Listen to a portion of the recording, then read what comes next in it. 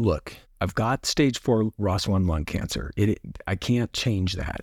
What I choose to do, I hereby choose to say, I am carrying these tumors for you, the human race. In order to cure it, we need guinea pigs like me. Okay, I'm a pretty good-looking guinea pig, you got to admit. You're right.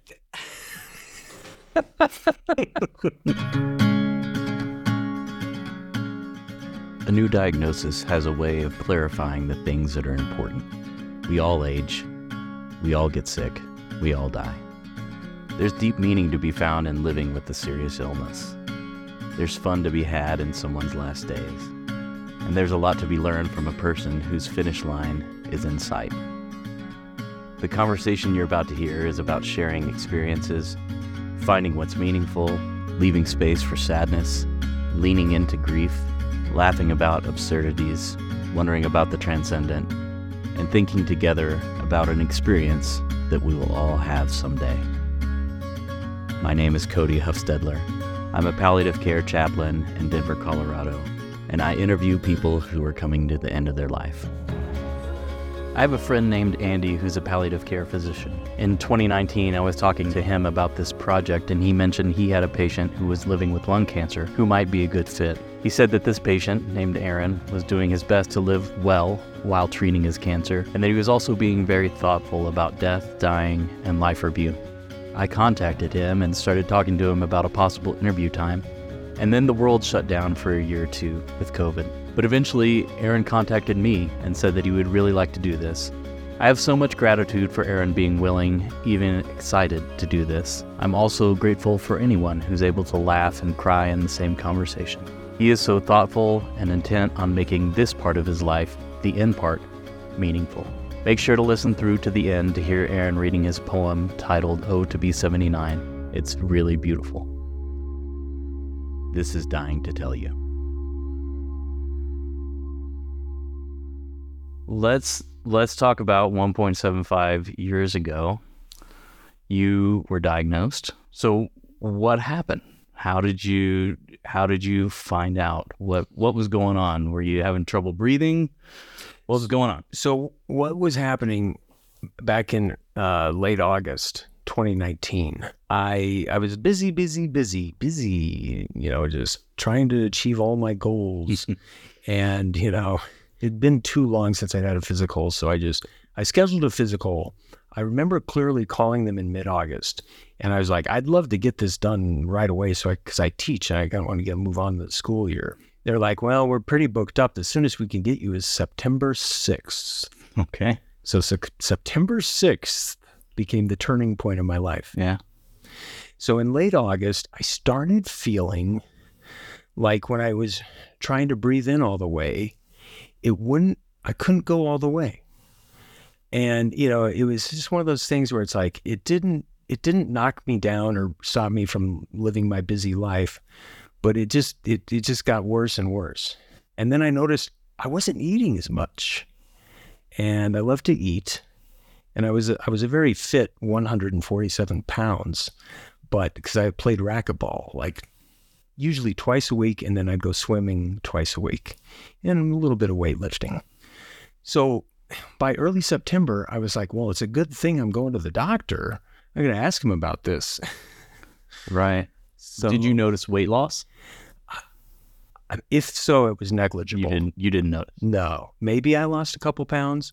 But yeah, I was just like at work when, I'd be eating lunch in the faculty room, and instead of finishing my lunch, I'd eat half of it. And I was like, well, that's weird. That's weird. Just not hungry. Less hungry. Yeah. So I go in on September 6th for my physical. And now bear in mind, to me, the physical is just a trivial thing. I've got a racquetball match scheduled for noon or 1 p.m., something like that. It's a Friday. I go to the doctor, you do the physical. Towards somewhere in the physical, I mentioned this problem where I'm like, I can't breathe in all the way. It's weird. And he just says, everything basically looks good, but I'm concerned. Why don't you get it on your way out the building, get a chest x-ray? Well, it all changed. Yeah. Right there. Right. So Did it change in your mind already? Or No, was that no. still, you were just like, okay, I'm going to do that and go play racquetball? no, I mean, he did an EKG on my heart, and that came back normal. Yeah. But no, when I got that chest X-ray, I was still Mr. Invincible. Yeah. I just walked out that door with my freedom, and I'm partway to my racquetball match, and I get a phone call. It's his doctor. Oh, no kidding. It's my doctor. Wow, that was quick. He says, Aaron, I'm concerned. I see something on your lung in the X-ray, and I need you, if at all possible, to get it back into one of our other locations today for a CAT scan. Whoa. Yep. So then I get the CAT scan. The nervousness is starting to mount. I would think. Yeah.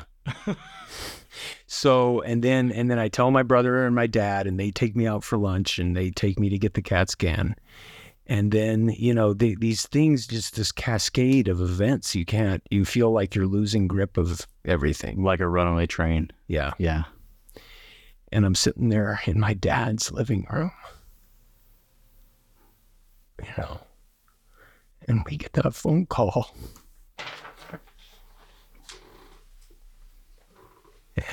And basically, my doctor, and bear in mind, I didn't even know him that well. He was a new doctor to me. Right. This is your first time, right? Yeah. And he has to tell me over the phone, and this is at like 5 p.m. on a Friday. He says, Aaron, I got to talk to you about your CAT scan. He says,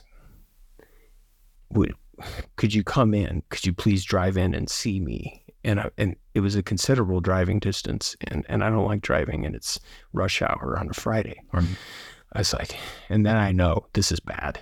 Right. Yeah. If everything was okay, they wouldn't ask you to come in. Exactly. Yeah. And my dad's sitting next to me, and so the doctor says, in so many words, I see what appears to be maybe like a medium-sized tumor in your left lung. I see multiple tumors on your liver. So I was like, okay. The first thing I think of is my mom. She died of colon cancer, metastasized to the liver. Yeah. So I instantly feel like my mom, and I'm sitting in the couch where my mom used to sit, but she died 4 years ago of colon cancer. So yeah, it was pretty devastating, and Is this all on the same day? Same day.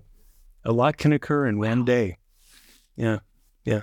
Your whole life, and little did I know, my whole outlook on life, and because I claim to be a spiritual, cosmic thinker, my whole outlook on life and the universe started to change on that day. Mm. Okay, now get this. My dad, he takes me, or I bump into him in the hallway later, or just, I don't know, 5 minutes later, after I paced around, and he hugs me and he says, Aaron, I wish it was me. Yeah. Okay, I'm good. Yeah. Yeah. It's good to tell the story. Yeah. I haven't totally done this before, except on the written page a little bit. Yeah. Yeah. Mm. So that day, everything changed. And I mean, what do you do from there when you get a call? You get a call at the end of the week on a Friday evening saying that you have cancer, presumably. There's no biopsy, right? So, but what do you do at that point? I mean, well, how first of all, like, how do you go to sleep that night? I didn't sleep well for a few weeks or even a month. It took a while to get the right medicines to help me sleep. Partially, I got through it with my dad and my fiance. Okay. At that time, my partner, my girlfriend. Yeah. I had that double column of support. Now, I also have brothers and sisters-in-law throughout the metro area within my own city of Denver. So that helped. But I remember too, like, I just didn't want to be alone. So yeah, I would sleep with my dad. Yeah.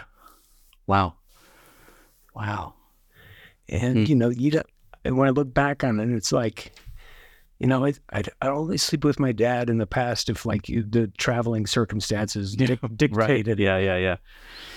I'd sleep, and then I found myself staying away from my girlfriend, and she called me on that, and it took me a while to realize I had this shame, like, please don't look at me like this. Mm-hmm. I don't want you to see me like this. I'm a broken man. Yeah. Physically. When you say like this, what do you mean? So by this point, I'm experiencing a lot of back pain. Liver tumors, depending on where they're located, cause all kinds of pain. And for me, it was in the back. I had actually quite a minimal tumor burden in the lungs. I had nothing in the right lung, and the left lung, I had some, I had some problems, but they weren't as bad as the liver, as I recall. Yeah. I had metastasis to the right femur bone and to a few ribs. Okay. I would never have known, but they said you must stop playing racquetball. You could easily break your right leg, and it would be the most excruciating pain. Yeah. And then even after we zap your leg with targeted radiation, you still must lay off the racquetball. Wow. So I just stuck to swimming. Okay. So fast forward a few weeks, I get the official diagnosis via a liver biopsy. Yep. And it's stage 4 non-small cell lung cancer, adenocarcinoma. Okay. Now, what takes, unfortunately, too long to determine is that I have what's called ROS1-driven lung cancer. ROS1 lung cancer is very rare. Only about 1% of all lung cancer diagnoses are ROS1. And bear in mind, lung cancer is the most common cancer in the United States and in the world.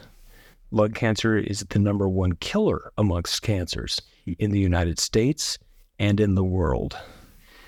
So once I'm told that I have ROS1, this is good news. Right. So yeah, you might say a little bit more about that, because I think that's important for people to hear. Yeah. So you might assume, oh, well, it's super rare. It must be bad news. Well, actually, no, it's good news. The only unfortunate thing is it took them a while to figure that out, because in the meantime, they put me on 3 rounds of dreadful chemotherapy and immunotherapy that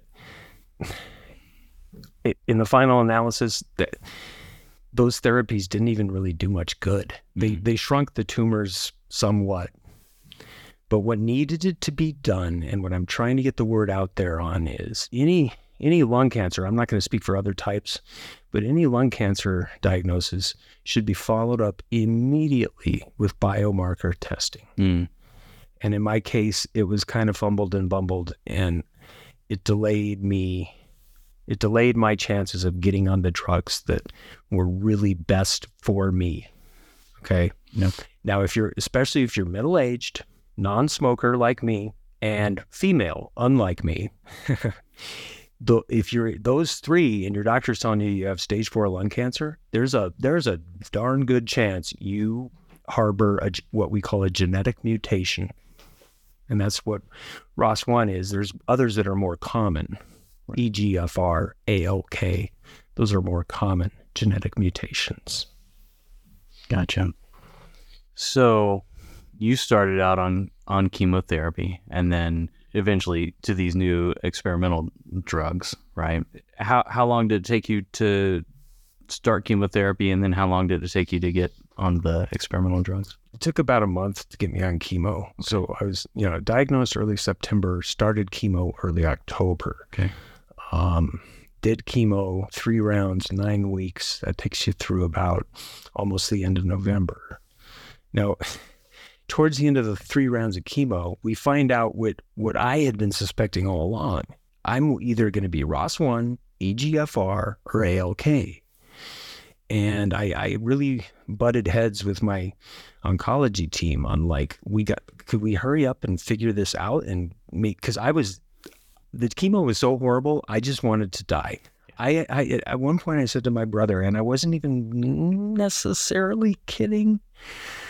I said, "Would you just please throw me off a cliff?" Yeah. I don't want to live, because here's what they tell you. They say, "Okay, well, we've got you don't worry, we've got you scheduled for chemo and immuno, and every 3 weeks," and they give me the printout. It was like every 3 weeks ad infinitum. Yep. So when you hand a cancer patient who's like, "How the hell did I get lung cancer in the first place?" You hand them this printout saying, "Okay, you're going to be," and it looked like I was going to be doing this for 2 or 3 years, every 3 weeks. After two treatments, I wanted my brother to throw me off a cliff. Right. Chemo is hard. So we get the good news. You're ROS1. Okay, cool. What do we do now? Well, first you got to wash out, meaning just 3 weeks of no drugs, which is tough because all lung cancers are aggressive. Okay. During that washout, the cancer's having a party. They're like, "Oh, we can go back to doing what we do best." So I finally, like a beached whale, show up on the land of crizotinib. Changed everything. When they tell you, get your head down, I will tell you, keep your head up. Crizotinib is a pill that knows how to find the ROS1 gene and knows how to disable what's going on there with the protein in that gene. Okay, that's my understanding of it. I won't get into any more scientific stuff than that. I start taking ROS1 mid-December, and first of all, it's way better than chemo because virtually no side effects. I had a few I had to deal with, but virtually none. And then the incredible thing, it works. Imagine that. Huh? What a relief after 3 rounds of chemo immuno. Right. Okay, so I go in for my next scan. I'll never forget it. March 10th, right? It was right before the COVID-19 pandemic hit, and everything changed. I go in for the scan. All traces of the cancer were gone. Wow. It was like a miracle. Wow. They said there are microscopic evidence of cancer, but we're declaring you right now almost cancer-free. But we know ROS1 is still lurking in there. Right. It's in your system because you're stage 4. It got into your lymph nodes. So don't go and party just yet or ever. That was a good line. Don't ever party. I'm curious about.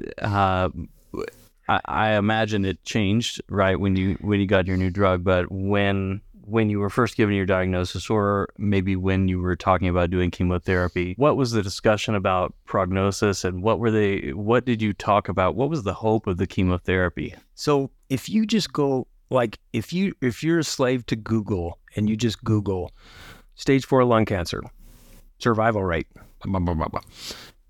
First of all, don't do that. Don't do it. It's terrible. Yeah.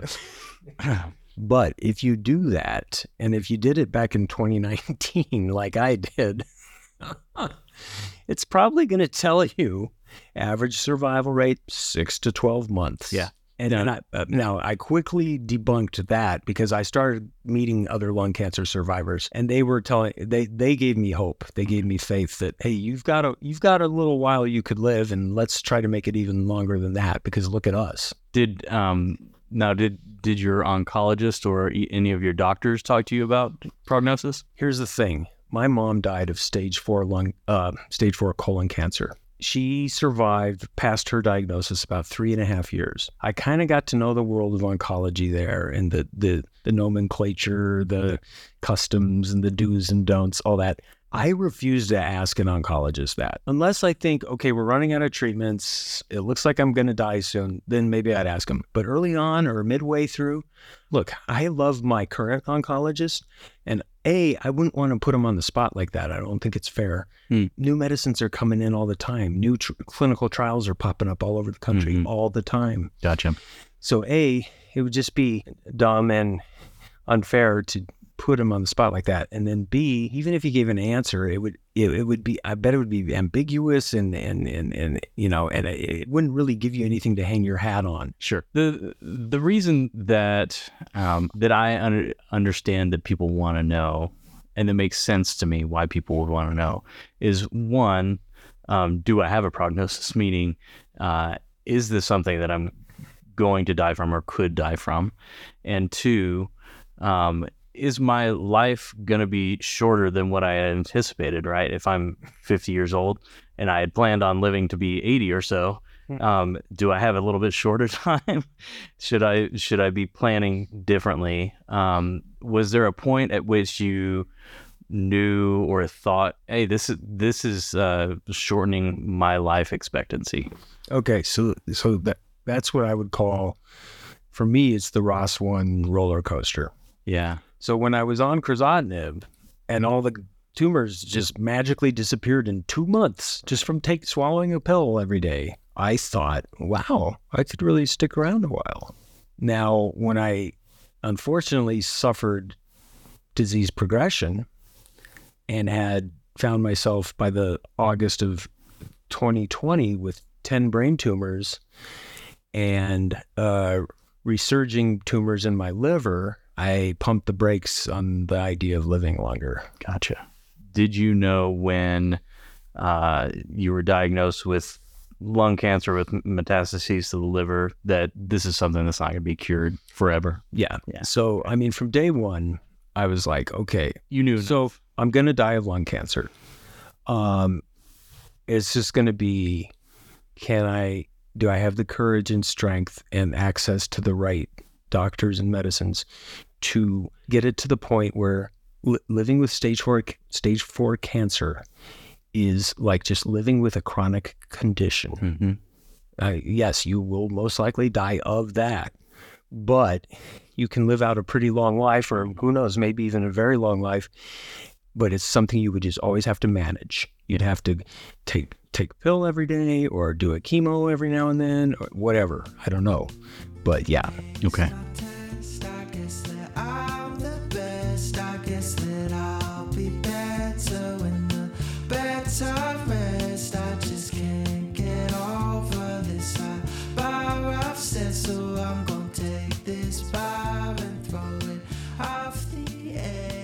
One of the kind of the mindfulness practices that I've been working on recently is noticing, have you ever read Eckhart Tolle? Do you know who Eckhart Tolle is? He's a spiritual teacher. Doesn't matter.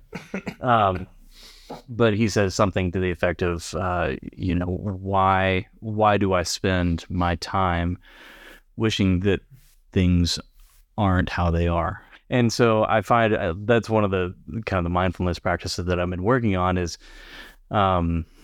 noticing when I am wishing that things aren't.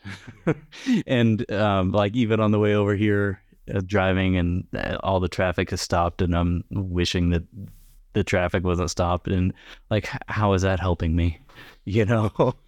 And so I am a chaplain in a hospital. I see people right after they've gotten their diagnoses, and along the way at various points. And there's a huge difference between somebody who has come to a realization and an acceptance of the fact that they have cancer and they're working on what you're talking about, which is living with cancer, versus somebody who is wishing that it wasn't. And I don't know, maybe it was your experience with your mom and your foreknowledge of oncology generally that helped you kind of accept that from the beginning. Maybe you didn't accept it from the beginning, and maybe we can talk about that. But at least you had a mental knowledge, maybe not an existential knowledge of what all that means. But it sounds like you knew that from the beginning, and that maybe there was a a benefit to you, because then you could get to the work of figuring out how you want to live, whatever life you have left and how you want to live it. Well, you just made some great, profound points, and I want to just explore a couple of those. Yeah. I remember I did a lot of journal writing, and still do, along with my poetry writing. One journal entry I had in the somewhere around December 2019. So we're approaching like my first Christmas and New Year's with lung cancer. I remember writing and then telling this to my dad and choking back tears. Something to the effect of, Dad, there's a fine line between acceptance and resignation. Wow. And what I meant by that was, everyone wants you to accept it. Just accept this is just the way it is. Okay. But then I felt if I was accepting it, I was resigning myself to, okay, evil stage 4 cancer is killing you, right? Yeah. So then I do look back on my mom. And when she was diagnosed with stage 4 colon cancer, I remember being very upset, very, very resentful, and wanting to pinpoint just which doctor screwed this up. It's, you want a scapegoat. Oh, absolutely. And sometimes, maybe legally there really is a scapegoat. Maybe so. But my mom was like, Aaron, let it go. Yeah. And that meant so much to me.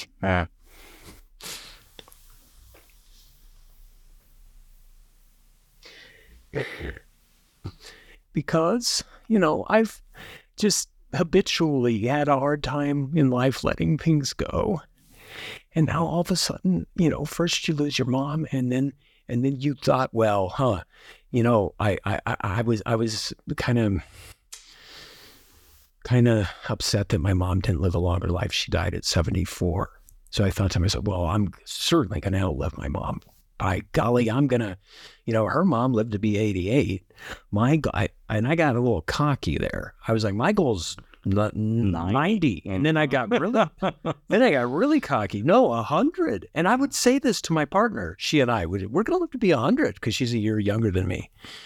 We're gonna do. Look at us. We eat vegan. We always I'm always bouncing off some treadmill and doing backflips in the pool. I mean, look at me. And then it's like, guess what, buddy? Yeah.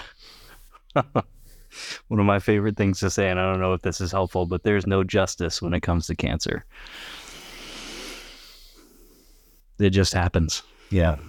I mean, yeah, absolutely. And so I do channel my mom when I catch myself being that, like I like how you described when you're stuck in traffic and you're like, why does this have to be this way? Right. And so here's what I do. And the Buddhist thought has helped me. I've listened to some Buddhist podcasts and done some reading. And what I like from them is this idea that, look, I've got stage 4 ROS1 lung cancer. I can't change that. What I choose to do, I hereby choose to say, I am carrying these tumors for you, the human race. I love my oncologist. I love my nurses. I love everyone I've been dealing with lately. I love, and that's another Buddhist thing. I love everything I'm looking at right now. I love that coffee cup. I love that cable on the floor. Oh my gosh, I even love like those little specks on the ceiling. Back to my point. Yeah, I am carrying these tumors with some panache, with maybe even an ounce of pride. Why? Twofold. A, we are making great strides to curing ROS1 cancer. And if we're curing ROS1, we're also curing ALK and all these other genetic mutations. Okay? So in order to cure it, we need guinea pigs like me. Okay? I'm a pretty good looking guinea pig, you got to admit. you're right. Okay, well, I guess I didn't quite trim my hair the right way for for Cody here. Okay, anyways. It's not my type. Sorry. And go to a place, a space to dream away, just for one day. Anyways, back to my point. Yeah. I'm not only am I doing that, I am on a mission because a year ago I had no mission, but I found it over the course of the year, and writing poetry helped. My mission is, besides helping these great minds cure ROS1, is to destigmatize death. Great. How will I do that? I got my work cut out for me. What I'm doing is, obviously in my poetry, I'm addressing death head on in some of these poems. Yeah. Okay. Look, I fear death like most everyone probably does. Yeah. But this process of dealing with stage 4 cancer, I found that I have to confront my death much more than your average 49-year-old, otherwise healthy person or any 49-year-old would. I'm getting a little preachy now when I just talk to people, if it comes up. Yeah. And then what I can tell them with tangible, explicit intent. In Colorado, we have the death with dignity, end of life. Mm-hmm. End of life, doctor-assisted end of life. I've already jumped through the hoops to get that in place in case I want it. Yeah. I'm not sure I want it. I want that option. Why? I watched my 33-year-old friend die of testicular cancer. It was not pleasant. Yeah. For him or for anybody else. I watched my 74-year-old mother die of stage 4 cancer. It was not pleasant for her or anybody else.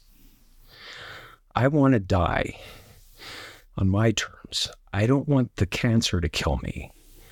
Will the cancer lead to my death? 99% sure on that. Okay? Sure. When we reach the stage of hospice, who knows? It could be 6 months. It could be 4 months. It could be a year. It could be 5 years. It could be 8 years. When we reach the stage of hospice, I've already pre-planned how I want to die. Sorry. Yeah, it's all right. I want to have what I'm calling for now, I'm just calling it, it's a working title, Festival of the Soul. This will be a series of live events, who knows how many, maybe just 2 or 3, maybe 4 or 5, over the course of 4 or 5 weeks, when I know where I'm getting to the end of life in this body. At that point, we will start the live events because they will already have been at least moderately well pre-planned. Each event will have a theme. The first one will be like the first 5 years of my life, the nurturing I got from my wonderful mother, the affection I got from my wonderful father. Poems will be read, music will be played, and then little storytelling segments where people who were there or who are, maybe they could be a little removed, but know enough to tell the anecdote of my life. Yeah. Now, bear in mind, I'm dying during all this. So how much I'm involved, I don't know. Yeah. But I just picture, of course, I'm doing this for myself. Who wouldn't? I mean, but maybe it's for them too, because it's maybe a way for them to say goodbye to this earthly existence. I picture myself being comforted, being sad, but also supported in making the next step to what I call the ether. Okay, so you go through these series of events. Now, I've said I want to live stream the last event, and I say that not to be an exhibitionist, but because I have friends all around the world, and some of them might want to tune in. Sure. And if others don't, I don't mind. Yeah. If that's a little too weird or creepy, but I'm trying to make it not weird and creepy. Yeah. Here's what I'm trying to do. Look, they always say there are only 2 things you can be certain of, death and taxes. Okay, well, hear me out on this. If people really believe that, and everyone's always saying it, why do people then turn around and do all these things to fix up the taxes to make it look better? Every year. Yeah. Every year. I gotta fix this loophole. I got to get a guy to do my taxes every year. That's great. That's a great analogy, though, Yeah. isn't it? Because But you don't do anything about death, exactly. right? So I'm trying to tell people, do something about death. You know it's coming. Now, look, I don't want to be Debbie Downer and be like, okay, 25-year-olds, you better do what I'm doing. But hey, I didn't know I was going to get stage 4 cancer at age 47. Right. Point And nine. there's a teacher named Ram Dass. His thing about death is that there's no failure. There's no failure in death. Death is not a failure. There's nothing wrong, right? We all do it, and there's nothing wrong with doing it. Yeah. I think that if you're talking to a 25-year-old about death, you obviously don't want to be a downer, right? I don't want people running around worried about death all the time. But part of that stigma is that we have to be worried about it. We don't have to be worried about it. It's going to happen. There's nothing to worry about. It's going to happen. And, if we're lucky and see it coming, then we can decide how to do it. Yeah. Um, And if I may point out, Yeah. and this is not to be judgmental in any way, but I've just noticed with my mom, her friends in general, I'm generalizing here, so it's not fair, but I've just noticed a tendency of people who just didn't seem equipped to handle death. So my mom's dying in the back bedroom in her bed. And first of all, very few people came. So right off the bat, or even reached out and said, hey, could we come? And because she died over a long stretch, like 2 or 3 months. mm-hmm. And I haven't asked these people, but I can deduce, and I did hear some, through the grapevine, I heard that some people just can't handle it. Yep. They just, but here's the thing. Back to death and taxes. If you're going to take all this time and energy and thought into making the best out of your taxes, why wouldn't you make the best out of your death? Sure. And furthermore, you hear people all the time saying, best day of my life. Well, it's tough. It'll either be my wedding day or the day my first child was born, or, whatever. Or the day I landed that perfect job, or whatever. But how come no one ever says puts their death day up on the pedestal like that? Yeah. And that's what I'm doing. I'm putting it on a pedestal. You only get to do it once, unless maybe you're a certain religion that thinks otherwise. As far as I know, we only do it once. That's what I think. Yeah. You only do it once, and others may disagree, but you do it once. Do it right. Do it with a sense of, elation or cosmic possibilities. Because I really do believe I'll be back with my mom as soon as I pass on. When we reach the final event, meaning, and I could declare on any given night, like the third installment is the night, or the fourth, or the fifth, or maybe we push it to 6. But some night I will declare, okay, this is the night. And thankfully I live in a state where you have considerably more freedom. I have the freedom to invoke the doctor-assisted end of life. And if I choose to drink that lethal potion, my thought was how powerful to live stream it on the internet, because then hopefully by now my word is spread even beyond my friends. And so again, some people may judge it or think it's unethical or immoral or kooky. Then I will have made each person who witnesses or hears about it start to value their own death a little more and start to put it on a pedestal like I did.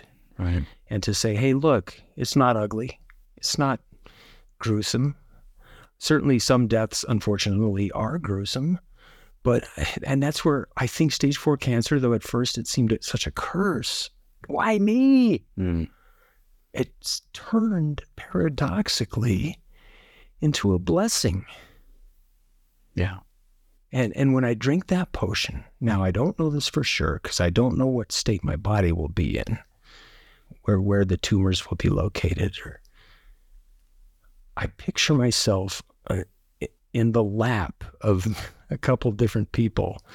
And, that's most likely I wouldn't be. Most likely I'd be on a bed or, Yeah. But I want to die. And I want to die with my loved ones, with my cherished partner by my side, and perhaps even somewhat curled on her lap and somebody else's lap. And, I know it's kind of unorthodox, to say the least. Yeah.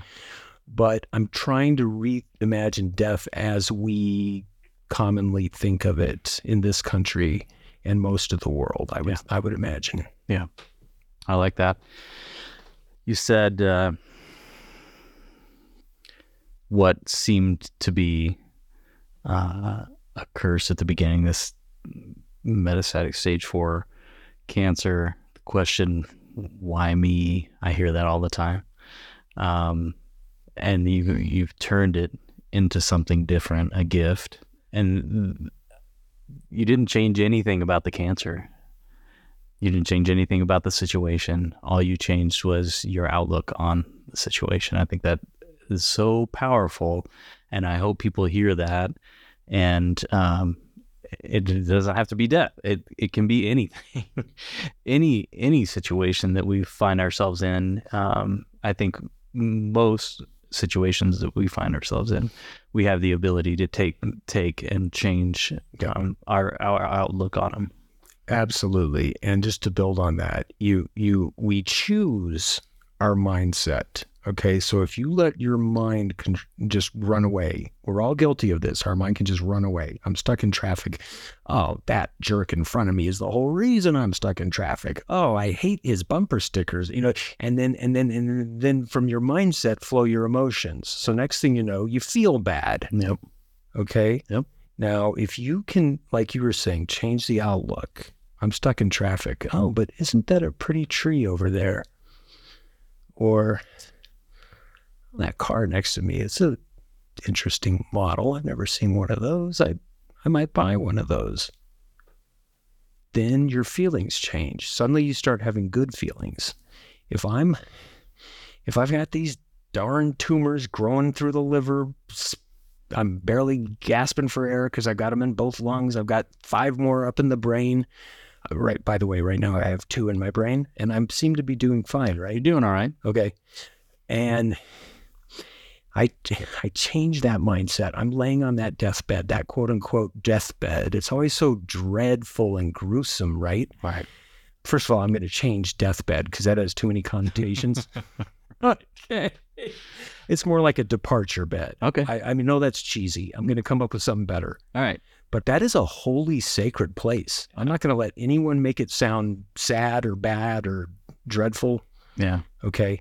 So if my mindset, as I lay dying, whether I drink the potion or just die of natural causes, either way, I'm going to die real soon, right? In that scenario, my mindset is, this is beautiful. Yeah. Can be. My wife is here. My brothers are here. My dad is here. My dad's partner is here. I hope my nephew or niece is here. Both nephews. I don't know if they'll be old enough. We're listening to Dvorak's 8th Symphony. I'm already in heaven. Yeah. So go ahead, man. Go ahead, take me.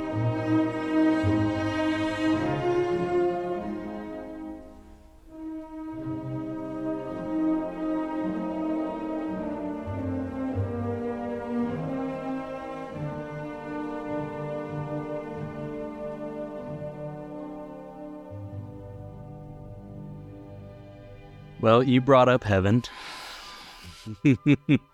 So that's I'm just curious whenever I talk to somebody who's coming to the end of their life. I don't claim to know what happens. Does it just, like, I like to think of my life as a movie. I've been watching this movie and it's been pretty darn interesting despite some boring parts. And if I just think of it that way, you could think like, oh, the movie's just going to end and there's no credits rolling. You're just, bleh, it's black. And then the worms start doing their work. You become worm food. All right. But on the other hand, you have heaven, where, as I was taught what heaven is as a Catholic boy, I don't have much to hang my hat on there. So I'm going with the idea that nature is where I'm at peace, even though I've been a city dweller most of my human life. I hope to be in nature when I die. If I can't pull that off, okay, fine. Denver will do. Okay. And then, so what I also feel like I'm doing, I'm making this up as I go. Right. You've never done this before. I've never done this before, and now look, I'm sure there are precedents out there that I could go consult and study, and the best way to plan your death in the unorthodox tradition would be, no. Maybe I'll run into someone who's doing this or read about someone who's doing something similar, but I'm really just enjoying making it up. Yeah. Why not? And so I don't really have this vision of heaven other than once my favorite hike I ever did in Colorado. It was in northern Colorado, not far from the Wyoming border. I want to say it was Raywan National Forest. And my friend and I were hiking. We camped out the night before. We hiked, and it was mid-September, so it was still nice and warm enough, but that crisp feel in the autumn air just starting to creep in, and we're sweating, and we're like, we went 4 hours, almost 5 hours up, and then we're like, I think this is the end. I don't think we're going to see anything much more than this. And then magically, this hiker coming down the other way, and he saw that we were about to turn around, and he's like, if you could just make it a little further. I saw a moose up there. We're like, oh, boy, we got to do that. Right. So we keep going. Now, the result is we never find the moose. Maybe the moose saw us, but what we did find was this glorious pasture where it was like, I still have this image of it in my mind, and maybe I'm embellishing it, but in a state full of beautiful scenes, that one like just really stood out to me. Also because I always felt like, northern Colorado's not quite as beautiful as southern Colorado. They have more spectacular stuff, and I was a little jealous of them because I grew up in the north. Well, guess what? There's some spectacular stuff that's off the beaten path, and it was just glorious. And so that's my vision of heaven. When I reach that meadow, I always remind myself that. And I have that image to hold on to. Did we take pictures of it? No. So what? Did we post it on Twitter or Facebook? No. Who cares? I'm dealing with something way beyond Twitter or Facebook. I'm dealing with cosmic possibilities. Okay. That's heaven to me. And then I will reunite with my mom and many others. Yeah. So I've had a few people tell me either that they believe that they'll be around to watch and participate and to see things, and this is comforting to them in that they're not going to be gone from their loved ones, right? And so after you die, if you're around and can, come say hi. If you see me and you want to reach out and say hi in some way, my feeling on that, I will gladly say hi. I will be locked in with good vibrations. So granted, maybe I only know you for a very brief period of time, Cody. We've already got good vibrations. So you have a pretty good chance of me saying hi. All right. For someone who you barely know. Right. And then the people I really know, even if they don't get to be near me towards the end of my life, I know with whom I maintain good vibrations. There you go. Okay? Like it. So there you go. Those people are more likely to receive a hi. All right. Okay.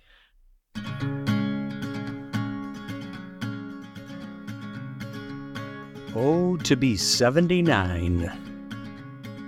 Diagnosed at 48, cancer stage 4, can't live anymore. Well, life is for the living. 1 week later, birthday 49, can't speak without crying, first brain MRI. What did I aim for this life to be? Remind yourself, replenish your mind. Oh, right, an elder of the block. He teaches the young short stories well spun with all the livelong day to play any way. Who is this man of 7'9"? I'll never know. I so wanted to know.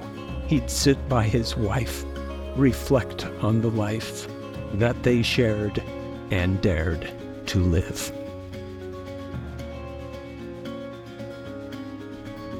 Aaron died on July 19th, 2021 at 9:20 p.m. His wife, Tiffany, his brother, David, and his best friend, Bridget, were by his side. I knew when I learned that Aaron had died that anyone who heard this podcast would want to know that and would want to know if he was able to have his festival of the soul. One thing I know about living with a serious illness is that it doesn't always stay on script. Things change quickly and unexpectedly sometimes, and this was the case with Aaron. I spoke with Tiffany and she said that Aaron's lungs started collecting fluid and it started to become difficult for him to communicate, and he was admitted to the hospital. In the hospital, as Aaron was trying to figure out how to proceed, a doctor told him, "You're more than your body." It sounds like that was a turning point for Aaron and his family. Aaron found some existential relief from that statement. He was able to rest and get much needed pain medication and spend some time thinking about how to spend what appeared to be his last few days. He contacted people that were important to him, and he was able to have a celebration of the soul in the garden of the hospital, really a time for family to share happiness and memories. Aaron went home with the support of a hospice team and spent intentional private time with each of his brothers' families. After a week of eating nothing, he ate some fruit salad shortly before he died, and I like to think about how good it would feel to eat after a week and know that Aaron had that feeling just before he died.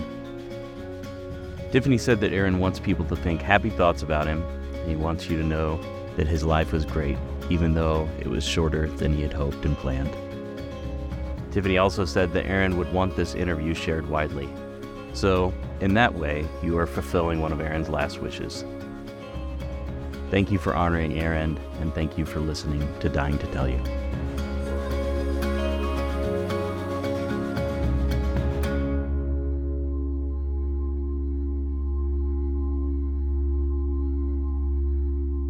If you or someone you know is living with a serious illness and would like to share your experience and perspective, please email us at dttypod@gmail.com.